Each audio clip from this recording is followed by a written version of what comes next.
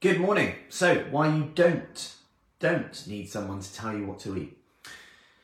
You need them to cook it too. No joking. Why you don't need someone to just tell you what to eat. So I often get, people say, just tell me exactly what to eat.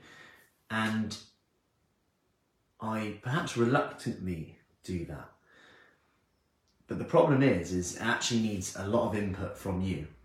And this is because, morning Jane, most people actually, one, know what to do already. They know, if I told them, right, is this healthy or that healthy, healthier, however terminologies, morning Jane, whatever you want to use, they'd probably say, I know that is, you've got like cakes, processed foods, biscuits, etc. I know that they're probably going to be worse for me, etc. You can go up to anyone pretty much in the high street, in the town centres and ask and do a survey. And most people know.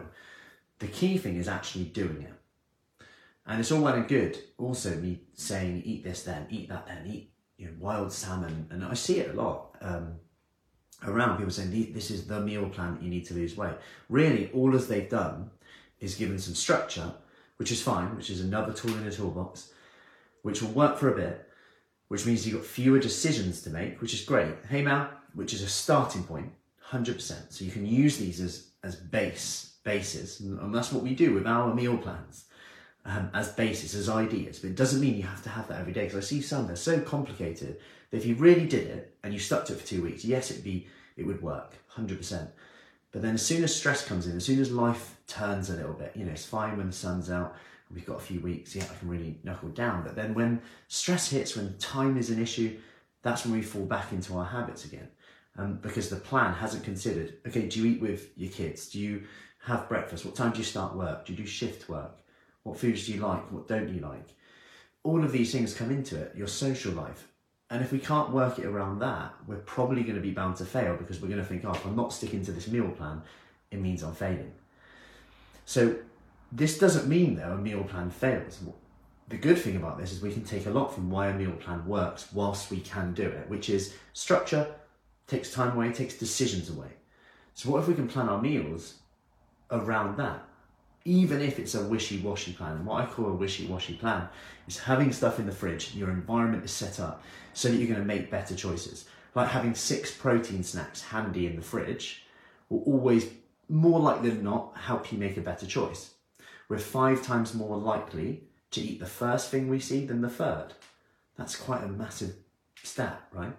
So your environment will dictate what you do. So can we get pre-cut fruit and veggies in there? Can we have a fruit bowl out? Can we put the crisps and chocolates in an inconvenient cupboard? One in the bathroom maybe with the razor, and that would make it unappetizing. I'm not saying do that. But we know that our environment does dictate a lot of what we do. So how can we flip that right now? What can you do today to go, yes, I'm going to make sure I have some protein snacks with me today. Make sure that when I'm in, just before I leave work, so I don't go straight in the fridge when I get home, I'm going to go for a walk. It could be non-food. I'm going to go for a walk. As soon as I get back, I'll go for a walk.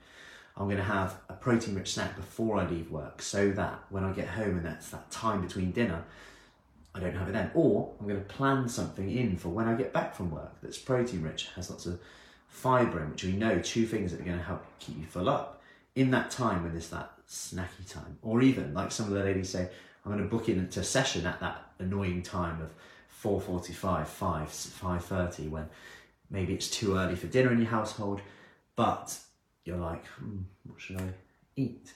And it's about replacing it with something else. And it's not, so I'm not saying this is the perfect solution straight away, but it's always about going from A to B.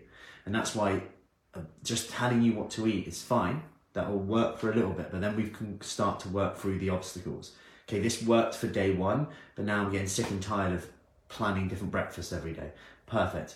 Did you like the breakfast yesterday? Yes. Cool. Have that again.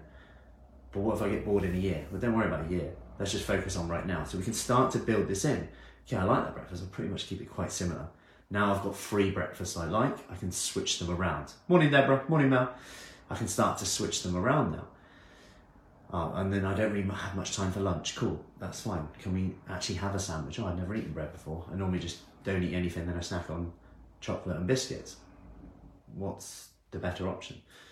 You can get a lot of salad in sandwich. It's not the end of the world. You give yourself permission to have it. Creates less of a issue, if you like, and it might be that now you only have sandwiches at lunchtime.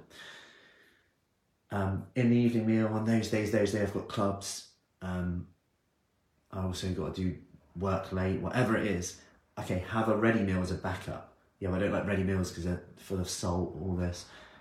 But what would you have instead? Well, I'd probably just pick all evening on snacky foods, crisps, chocolate, which also has salt, or get a takeaway. So we've got to consider what's the alternative. Always think, what's the alternative? And ready meals these days are actually pretty good. So anyway, I've gone for a few scenarios on there. I hope that helps. If you found that helpful, like, share it. Someone else might need to hear it if they feel like they're in this all or nothing space where they have to follow something to the letter, like organic quinoa and wild salmon, which I always see. Why is it that I always see that?